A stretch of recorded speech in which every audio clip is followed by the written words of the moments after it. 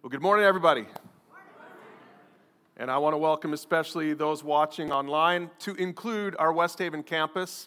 We're here at the Layton campus. We're live streaming to the West Haven campus. And some of those of you here at Layton who got our email on, we send out an email every Friday just with kind of, here's what's coming up, here's what's going on. You're surprised to see me up here because we promised you Jared and you got Bryan. I want to apologize. You know, West Haven, Jared is the West Haven campus pastor, and so he and I were swapping today. I was going to be preaching live in West Haven, he was going to be preaching live here, and he got under the weather, and we had to do just a quick switch, so we're flipping things around. In fact, I was in San Diego yesterday. It's been a busy couple of days as we've been trying to figure this out. So I'm here, he's at home, recovering, watching online. Everybody say hi, Jared. Hi, Pastor Jared. He's watching online with his wife. In fact, I want to just take a moment. Pastor Jared, for those of you who don't know, Pastor Jared was the founding campus pastor at this campus for over a decade. He was here. Many of you who have been here a long time, you know and love Pastor G. You were excited to be here today to see him. And now he's been serving at the West Haven. He's on our executive team, and he's filling in a gap at the West Haven campus right now because that's just his heart. He's just such a servant. And so these are two campuses, West Haven, who's watching online today or the live stream, and Layton, who know and love Pastor G. Let's take just a quick minute before we get into the sermon today to pray for G and that he would feel better this week and quit complaining. Let's do that right now. Father, we just thank you for G and for Paula and for their boys and what they've meant to Alpine over the years. And we do pray, God, even as he's resting at home, God, that you would help him to recover and then to get back in the saddle. Thank you for the giftings that you've given him and that he exercises at our church. We just thank you for him and for all of our leaders and pastors and staff. And I pray, God, that you just would continue to lead us at Alpine Church and all of our campuses to help people to pursue you. We pray it in Jesus' name. Amen. Amen. All right, let's get into the message today. We're in the Gospel of Mark. We started this at the very beginning of the year. Can you believe we're coming to the end of our study of the Gospel of Mark? Some of you are like, I thought this would never end. We've been studying this since, like I said, the very beginning of the year. We've never done this before at Alpine. I've loved it personally. I think it's been so fun to just dive in. We've been taking the Gospel of Mark section by section, and I just want to remind you that you can find on Fridays we release the podcast, on the Pursue God podcast, we release the kind of a preview of the sermon that you're going to hear. A lot of folks are listening to that, and it's a great way to kind of get ready for Sunday morning, and so that by the time you come here on Sunday morning, you're like ready to go. So I encourage you to check that out. Today we're in chapter 12. If you have your Bibles, we're in chapter 12. We're going to be looking at verses 38 to 44. And the question that we're going to start every week, we've been trying to start with a question. The question we're going to start with today is, how do you spot a fraud? A religious fraud, a spiritual fraud. You know, there are so many spiritual frauds these days. So many people that you see on TV, and I don't know if you've developed like a sense of discernment. How many of you feel like you're pretty discerning when somebody's like a fraud? You can tell pretty quickly. Raise your hand. Some of you are really good. You're discerning. Some of you maybe are like, I'm not really good at that. Honestly, it's hard to tell sometimes. It's hard to tell. I've had lots of people that I've really appreciated over the years that I've looked to, and I've read their books, and I listen to their sermons, and it has been devastating to me to see how many of these people have fallen from grace. Spiritual frauds. In my lifetime, spiritual frauds. And I thought that it'd be good for us to kind of go through history. I've got a few examples of some spiritual frauds for us today. One of them goes back quite a ways. His name is Pope Leo X. He was a Medici. If any of you know the Medici family, the very, very wealthy banking family from Italy, he actually was a part of that family, eventually became the Pope. This was the guy, for those of you who don't know your history, this was the guy who, this is in the late 1400s, early 1500s, he wanted to build St. Peter's Basilica, but they didn't have enough money in the treasury, and so he came up with this brilliant idea called the sale of indulgences. An indulgence in the Catholic Church was something that he said, if you bought this indulgence, you paid money for this indulgence, and basically what he said is you're going to lessen your time in purgatory. Catholics believe in something called purgatory, that after you die, you go to this waiting place, depending on how good you were or how many of your sins you still need to work off. By the way, that doctrine is not biblical. It's not in the Bible. The Bible says we're saved by grace through faith, that after death, that's it.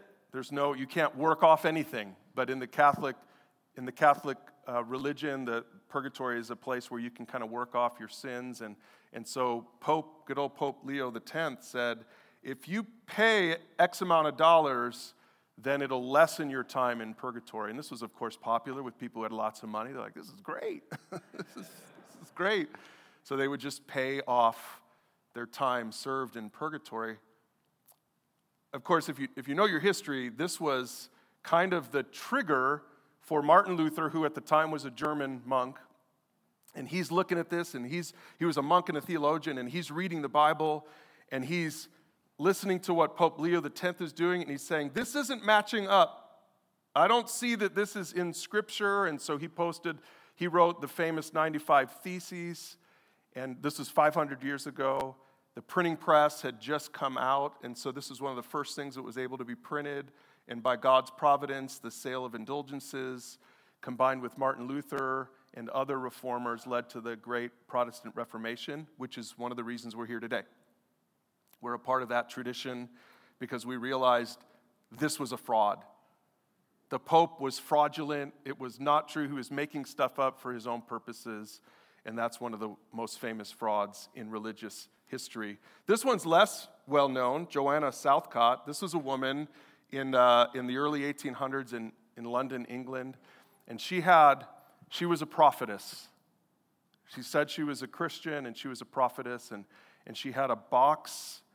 You know, these frauds they're really creative. Just anytime you see someone that's just a little bit too creative, your antenna should come up. You're like, that sounds a little too creative. And she had this box of prophecies. She would make a prophecy, and she would write it down, and she'd put it in the box and seal it. It was a sealed box of prophecies. You couldn't look at it. You couldn't see it. But you could imagine the excitement that would have created, like, wow, when is she going to unseal the box of prophecies? And one of her prophecies is that she was going to be pregnant with Shiloh, who was supposed to be this like messianic figure. The problem is she wasn't married, and also she wasn't pregnant. And so she died, and the jig was up. A lot of her followers, when that prophecy never was fulfilled, a lot of her followers abandoned her. Some of them stayed because the box was still sealed. This was 1814 that she died. The box was still sealed, and so she hung on to a few followers for over 100 years. 1927, the box, you can Google it. You can see the actual box. It was a wooden box. I was going to actually bring a box up here and pretend like I had it, but you guys seem too smart for that. So they unsealed the box in 1927, and in there were some of the prophecies and a lottery ticket. For real. And none of the prophecies were true. She was a fraud. Some of you are like, I never heard of her. I actually hadn't heard of her either. But many of you would have heard of these guys. Good old Jim and Tammy Baker. Jim and Tammy Faye. These were fraud. For you younger people, I don't know if you would know who these people were. These people were kind of the founders of the PTL Club. They were like some of the early televangelists. I always warn people, if somebody has lots of hair, do not trust them. Do not trust them. Look at this guy. And Tammy Faye and her makeup. And these guys had the PTL Club, but then they had this Heritage USA. It was like a theme park in South Carolina, and they were selling lifetime memberships to it. And anyway, the whole thing turned out just being a scam and a fraud. Jim Baker went to prison. Tammy Faye Baker, they ended up getting divorced. It's really actually a pretty sad story, but they were more popular, more well-known frauds. I mean, in your own life, maybe in small groups this week, you can talk about some of the frauds in your lifetime that were maybe a little more devastating to you. I know for me that when I found out what happened to Ravi Zacharias. I loved Ravi Zacharias, and when I found out a few years ago on his deathbed, as he was passing away, some stuff came out about him that was devastating, because here's a guy whose ministry I really appreciated, and it turns out that he was a fraud. Bill Hybels is one of my, he's a Midwestern guy, a Chicagoland guy, and there was some stuff that came out after his retirement in ministry. It's devastating. The truth is that frauds are nothing new. In our text today, we're going to see that Jesus is going to call out some frauds. So let's take a look. If you have your Bibles, Mark chapter 12, starting in verse 38. Now remember, Jesus is here. He's preaching, or he's not preaching, but he's in the temple. He's at the temple grounds. He's been answering questions. They've been asked, the Pharisees and the Sadducees and the scribes have been asking questions of him. And then last week we saw that he asked a question of them, who is the Messiah, who is the Son of David? And so we talked about his question to them. And now we move on today, and Jesus is going to continue to teach in the temple grounds. And here's what he says: beware of those teachers of religious law. And remember, those are scribes. So some of your Bible, depending on the Bible translation you're using, we're using the NLT today. We have the teachers of religious law in the ESV. They're just called scribes. Beware of the scribes. The scribes, remember, the scribes are like the lawyers. The scribes were the experts on religious law. They were experts on the Old Testament. And Jesus is saying to the people right there near the temple, he's saying, beware of the scribes. Now remember, Jesus is a carpenter. He's just a carpenter. He's a carpenter's son, which probably means he took up the trade himself. That's what you did 2,000 years ago. He's not educated. He's a nobody in their minds. And Jesus is calling out the scribes, the religious leaders. And here's why he says to beware of them. He says, for they like to parade around in flowing robes and receive respectful greetings as they walk in the marketplaces. You know, that's what happened if you were a scribe. So if you were a scribe, one of these, they were part of the Sanhedrin, you would have this long religious robe, this long garb. It had tassels on it. It was all of it had meaning. But the main point was you wanted everyone to know. You wanted everyone to know that you were all that. And literally, when you walk through the marketplace as a scribe, when you walk through the marketplace, if another person saw you, they were supposed to stand up for you and respect you. Like when a judge walks into his courtroom, everybody stands up. Or when I drive on base with some of my friends who are like retired colonels and lieutenant colonels, and I drive on base with these guys who I just know as regular guys. And we drive on base, and these guys like salute them, and I'm like, oh, all of a sudden, like I have to salute my buddy here. I'm like, I don't really understand that world, but it's that kind of thing. Like there's this respect that you get in this culture, and these were the scribes. They were supposed to be respected. So you can imagine how that could start to feed your ego if you were a scribe. And this is what Jesus is saying. He's saying they like to parade around in flowing robes and receive respectful greetings as they walk in the marketplaces. And how they love the seats of honor in the synagogues and the head table at the banquet. So a scribe in the synagogue, a scribe would be sitting in a seat of honor in the synagogue. They wouldn't just be sitting out there with all y'all. They'd be sitting up here in these seats. I remember I grew up in a church back in the day. How many of you maybe grew up in a church like this where the pastors sat on the stage, in chairs on stage behind the preacher? Anybody grew up in a church like that? So it wasn't just me. Now I remember by about high school they stopped doing it. And I was like, thank God. Because I was always like, I could never go into ministry. Because I don't know if I could stay awake sitting back there on that seat. Like it's one thing to fall asleep right out there and only a few people, your wife could nudge you if you're snoring. And I was like, I could never do that. There's something about religion where we do this. I remember my church growing up, everybody wore suits and ties. Now, I'm not saying there's anything wrong with suits and ties. But we've always been a church where we're like, just come as you are. Like we're trying not to have what's going on here in this text. We're trying not to have that become a reality in our world. But it had for them. Jesus is calling out these scribes, and he's saying, look, here's the problem. It's called celebrity status. Let me try to use a word that we could understand a little bit more. There's something just about celebrity status that we need to be careful about.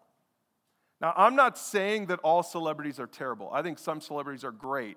But boy, it sure seems to be like few and far between. When you meet someone who really is like great in the world's eyes and yet just has a humility about them. I remember years ago before we moved to Utah, I was a chaplain for the Chicago Cubs. And one day I was able to meet Orel Hershiser, who, you baseball folks, he's a Hall of Fame pitcher, one of the greatest pitchers ever. He's a believer. He's a follower of Jesus. And so I met him in relationship to baseball chaplain. It was just he and myself and another guy in the room. And I remember just how struck I was that I was like in awe of this guy. I stood up and saluted him. And no, I didn't do that, but I was in awe of this guy. And he was the most humble, disarming guy I've ever met. He made it all about me. I'm like a 20-year-old kid, and he's just like, hey, tell me about your life. And I said, I'm engaged to get married. Said, oh, that's great. What's her name? And we had this incredible conversation, and he was so kind and humble. But man, is that the exception. I've met so many other people who are celebrities, not even that level of celebrity, who buy their own hype and get arrogant. Celebrity status has this way, whether in the world or in the church, it has a way of like turning our perspective from what really matters onto ourselves, and this is what had happened to them. And so Jesus is warning the people. He says, beware of these people. In fact, in another place, Luke chapter 12, verse 48, Jesus said this, when someone has been given much, much will be required in return. And when someone has been entrusted with much, even more will be required. So see, this is why, by the way, it's so important that at least leadership in church, we need to pay attention to the leadership in church, and you need to hold the leadership in the church accountable. And when you're checking out a church and you're moving to a new area, it really matters because Jesus is saying positions of leadership are important in the church. And in Jesus' day, he realized that the scribes had let it all go to their head. So beware of celebrity status. That's the first way to spot a fraud. Again, it doesn't mean that they're a fraud, but you should actually be skeptical. So as you are watching, as you get into celebrities as a Christian, and our world just thrusts celebrities in front of us all the time. So just be aware of that, lest you are following a fraud. The next sign of a fraud is a little bit less obvious, and we're just going to call it hypocrisy. Let's read on, verse 40. Jesus says, these scribes, remember these scribes who are dressed to the nines and have all this, like everybody seems to be worshiping them. He says, here's what's really happening with them. They shamelessly cheat widows out of their property and then pretend to be pious by making long prayers in public. Because of this, they will be more severely punished. You see what he's describing here? He's describing hypocrisy. He's describing insincerity. He's saying they're one thing in public, but in private we know what's really going on. Now, remember, in Jesus' day, the people probably didn't know this. The people look at a scribe and they're like, oh, you're awesome, you're the best. But Jesus really knew. Jesus really understood what was going on. He understood their hypocrisy. He recognized that they were frauds. They were pious on the outside with their long prayers in public, and yet on the inside they were dead. In another place, Jesus called them whitewashed tombs. A whitewashed tomb he's like you're white on the outside and beautiful on the outside, but on the inside there's death and rotting bones. And that's what Jesus said. Jesus understood it. Jesus recognized it. Luke chapter 12, verse 2, it says, the time is coming, Jesus speaking, when everything that is covered up will be revealed, and all that is secret will be made known to all. Jesus is actually doing these guys a favor by telling them, here's what's really going on in the lives of these scribes, even though you can't see it. And in 1 Timothy 5:24, I love what Paul says to Timothy. And Timothy is Paul's understudy. So Timothy is like trying to teach him as a leader, as a pastor. He's like, hey, I want you to pay attention to this. And here's what he says. Remember, the sins of some people are obvious, leading them to certain judgment. But there are others whose sins will not be revealed until later. And so Jesus is saying everyone's sin is eventually going to find them out. Be sure of this. Your sin will find you out. And Jesus is saying it's obvious for some people. Pope Leo X, he was exposed. Joanna Southcott, she was exposed. Jim and Tammy Faye Baker, they were exposed. Some of these people that I've loved, Ravi Zacharias, if you don't know the name, he was just a powerful worldwide ministry. And on his deathbed, sadly, he was exposed. Your sin will find you out. Maybe some of you are here today and you're like, I wonder if my sin will find me out. And the truth is, it will.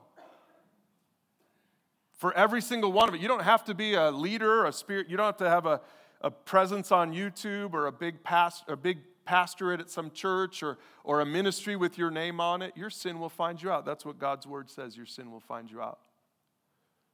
And it's actually a good thing if your sin finds you out in this life, because it'll give you an opportunity to repent. It's a story in the Old Testament of King David. And David, if you know his story, David was a celebrity. David was the king. And it was at the time when the kings went to war and David stayed home. Instead of staying busy and on mission and on task, he stayed home. And then all of a sudden he got mixed up with one of his warriors' wives. His warrior's name was Uriah, and his wife was Bathsheba, and she was beautiful. And he saw her and he slept with her. And he tried to cover it up, and he did for a little while. If you don't know the story, it's a great story in the Bible. But until God's prophet Nathan came to David and told him a parable about a guy who owned a precious sheep, and basically this sheep was stolen from this poor man. The poor man in the parable was Uriah, basically. But Nathan is just telling him this story, and David is getting more and more angry at the parable because, how could someone do such a thing to this man who owned one precious sheep? And then Nathan said, "You are that man." He said, "You are that man. What you've done with Uriah," and he had Uriah killed, and he took Bathsheba as his wife. He said, "You are that man." And so basically Nathan exposed the sin of David. And what I love about this is that David's response was repentance. David stopped trying to cover up his sin anymore. And this is an encouragement for all of us. That if when our sin is exposed, when we respond in humility, when we respond in repentance, that God's word says that God is faithful and just to forgive us our sins and cleanse us from all unrighteousness. And that day, David tore his clothes in repentance, and David confessed that he was wrong, and David stopped trying to cover up his sin, and that's the right response.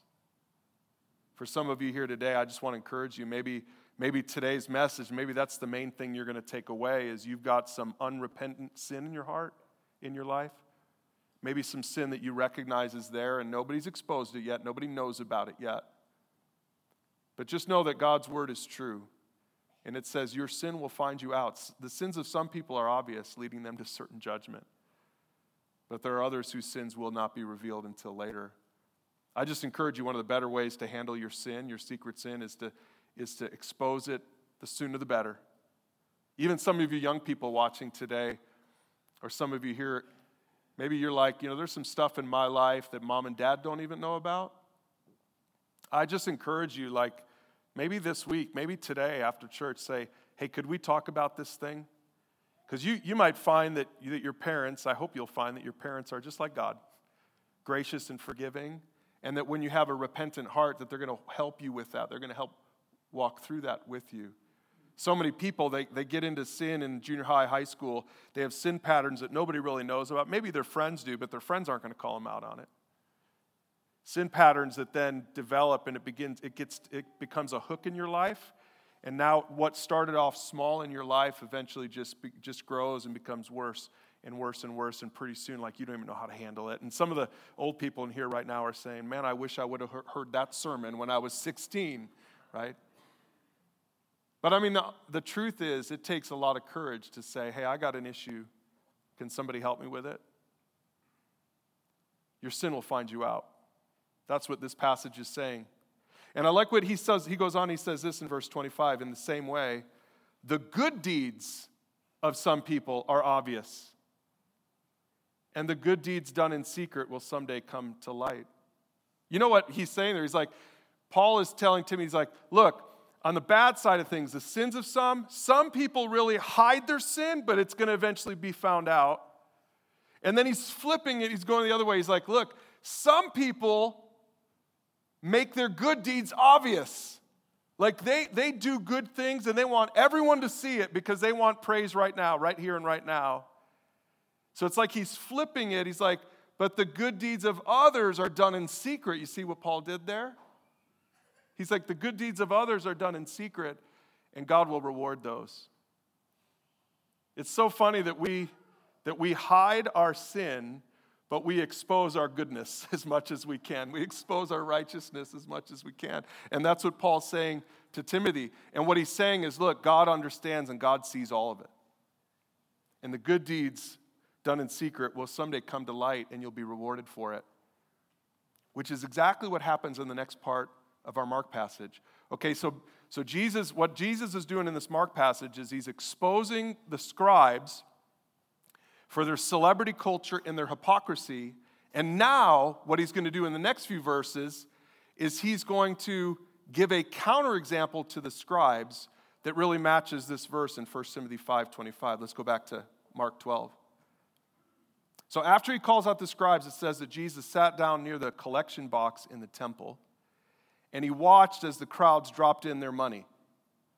Many rich people put in large amounts to be seen by all, right?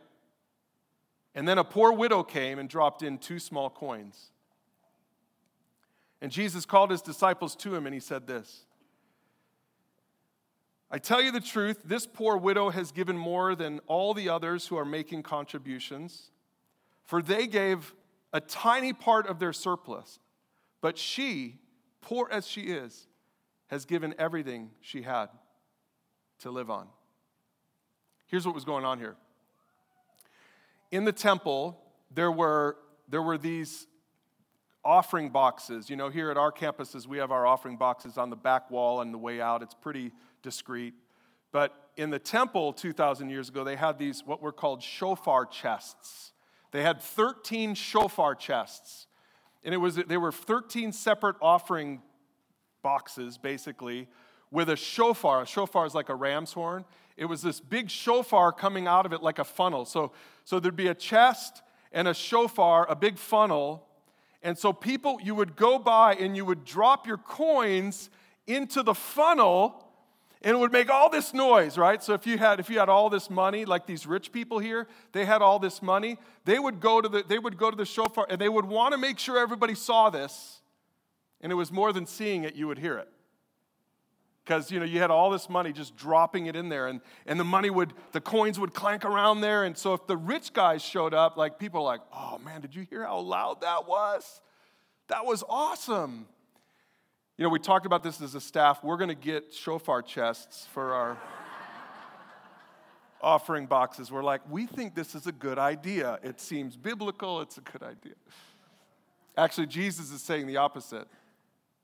Because isn't it interesting? It's like Jesus is sitting, it says that he sat down near the collection box in the temple, and he watched. Could you imagine how intimidating that would be if you knew that Jesus was watching what you were giving? And he's not saying a word. He's just sitting there and he's just watching. He's watching, one guy walk in and drop in all these coins and make all this noise. He's watching the next person do it, and I'm sure he's watching some of the scribes doing it. These scribes who were wealthy. Remember, he had just said these scribes take advantage of the poor. The scribes are getting rich on the giving of the poor. And so here the scribes are now, for show. I'm sure there's some of the people who are just dropping in all this money and making all this noise and looking around, making sure everybody sees it. And Jesus is just sitting there quietly. He's just observing, like we all love to do at the airport, right? Like, don't you love to people watch? Raise your hand if you love to people watch at the airport. I just love it. It's one of my favorite things to do. That's all he's doing. He's just people watching at the airport. He's just paying attention. And then he sees this poor widow come up. She's not making any noise because she just has 2 small coins. It's a fraction of a penny. The smallest coins that they had would hardly make any noise at all. She puts it in the shofar box. It makes no noise. It draws no attention. But isn't it interesting what Jesus said? He said, I saw it, and she gave more than anyone else. Everything about her was less than. Like on the surface, she was not a celebrity. There was nothing impressive about her dress. Like she was dressed as a poor pauper. She had all the money that she had, she gave it all to God. Everything about her was less than. No one would have noticed her, but Jesus noticed her. And Jesus is calling her out. Here we are, 2,000 years later, we're talking about her, but we don't even know her name. This unknown poor widow who gave the widow's mite, if you ever read the King James, the widow's mite. And he's saying, I tell you the truth, this poor widow has given more than all the others, because it's not about the size of your giving, it's about the size of your sacrifice. And for her, it was genuinely a sacrifice. And Jesus says, that is genuine. That is sincere. She's not a fraud. Everyone else is. The word sincere literally means without wax. Wax meant in Jesus' day, wax mask is something that you would put on in a play. And it would be like you were playing the part of something else. And so the word sincere means that I don't have a mask on. I'm not trying to pretend to be anything. What you see is what you get. And that's who this woman was. She was just genuine, without wax, and generous. And Jesus is contrasting these scribes who were well-known and wealthy and put on a show with this poor widow, and he's saying, they're the fraud and she's not. The truth is, to answer our question, how do you spot a fraud? You can look at celebrity, you can look at hypocrisy, and we will always have frauds, always. Like this isn't ever going to go away. You're always going to have frauds. You're always going to have to be on your toes, paying attention to who you're listening to, who you're watching on YouTube, young people who you're influenced by. You always have to be on your toes and try not to get pulled in and duped by frauds. Remember, the people with hair, stay away from. Remember that? But the real question today is, are you a spiritual fraud? I mean, isn't it so easy to listen to a message like this and read this and say, yeah, you get him, Jesus. You get him, Jesus. You call out the celebrity culture. You call out the hypocrisy. You call all this stuff out. It's so easy to point fingers at everybody else. It's so easy to do that. But honestly, I think what we should end with today is to turn that gaze back on us. Jesus is watching us now and say, what would he say about us? For everyone in here, for everyone watching in West Haven, I want to ask you, are you more like the scribes, or are you more like the widow? This poor woman. Who are you more like? And all I want to do here, just real quick to close, all I want to do here is apply those 2 fake indicators and the one genuine indicator. The fake indicator is celebrity culture. I think I was so disappointed to hear how many people bailed on their faith when Ravi Zacharias was exposed as a fraud. That was the saddest part about it. I was sad when Ravi Zacharias was exposed because I really appreciated his ministry. I read a lot of his books. I was sad, but it didn't impact my faith because I followed Jesus, not Ravi Zacharias. So many Christians today, their faith is based on a celebrity. Their faith is based on one person that you see on TV or on YouTube or social media or even a live pastor or whatever. Their faith is based on a human individual who's a celebrity now. And I think that is a sign of a fraud, not in the Ravi Zacharias, but in the follower. If your faith can't get past the failure of a human being, then your faith might not be as genuine as you think. Or how about the second thing, hypocrisy? You know, Jesus said the scribes put on a show on the outside, but they were fake in real life. Well, again, let's think about that. It's not just a scribe that does that. Don't we all do that a little bit? Like the reputation versus character. There's a difference between reputation and character. Reputation is what everyone else thinks about you. Character is who you really are. The scribes had a great reputation and horrible character. Jesus had a horrible reputation, thanks to them, but perfect, flawless character. And what about us? Like, what's the gap between your reputation and your character? What is your character really like? You know, we're at least here at Alpine, we don't like dress up. We don't have the garb for the show, but that's not the only way to put on a show, right? We don't have the garb for it. We don't dress like that. But there are still things, even in our culture, where I think we just have to be aware. In small groups this week, I encourage you to talk about it. Like, okay, what are our things in our culture, a culture like Alpine, that's a little more laid back, non-denominational? Like, what are our things where we realize there can be some hypocrisy going on there? And I think it'd be good for all of us to ask the question. And even just this last thing, honestly, like generosity, I really think if you really honestly want to ask that question, am I a spiritual fraud? I think you can't answer the question without looking at your giving. I really do. I think you've got to look at your giving because Jesus himself said, like, the litmus test for your faith is your giving. Because you can say it all you want, but if you're not actually sacrificially giving like this widow did, if you're not sacrificially giving, I'm like, are you really bought in? Are you really bought in if you're not giving to the kingdom of God? I want to just challenge everyone. We don't talk about giving a lot around here, but I do want to challenge you. If you call Alpine your home church, like, I hope that you would be a giver. Tracy and I are givers. We're generous givers. I know that we don't make as much money as most, probably the average family at Alpine Church, and yet we're in the top 10% of givers at this church, and some of the other pastors on staff are as well. It shouldn't be that way. Like, honestly, it shouldn't be that way. Because I know, like, if I wasn't in ministry, I could get a real job and make some real money. Tracy could too.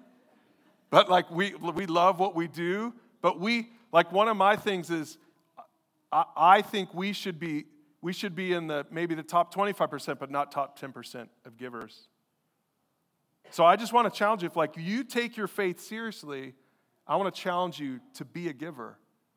That's how you could see that this widow was, not so that anyone would know about it or you get a pat on the back. We're not going to do the shofar chests here, I promise. But be a giver. To me, I think that's really a great indicator of whether you're a spiritual fraud. Frauds aren't just out there. Frauds are right here. So let's all look in the mirror and say, Jesus, help me to be genuine in my pursuit of God. Let's pray together. Father, I just pray that you would help us really to do this, God, to really ask these important questions. And God, I pray against any condemnation that people feel right now or judgment. That's not my heart. That's not your heart either. But I do pray that we would hear from you, God, that we would always kind of evaluate our own walks and that we would say, help me to be authentic as a follower of Jesus. Thank you, Jesus, that that you were just that you were so authentic, that you didn't really care about what it looked like, that your character was perfect. Even though your reputation was sullied because of the scribes and the Pharisees and the Sadducees, but thank you, Lord Jesus, that in your perfection, you laid down your life for all of us who are frauds. Honestly, we all are frauds because every one of us is imperfect. Every one of us is a sinner. And every one of us needs salvation. And that's why you died. And so Jesus, all of this, even these stories today, just points us right back to you. Thank you, Jesus, that you did for us what we couldn't do for ourselves and that you set us free through faith. We pray these things in Jesus' name. Amen.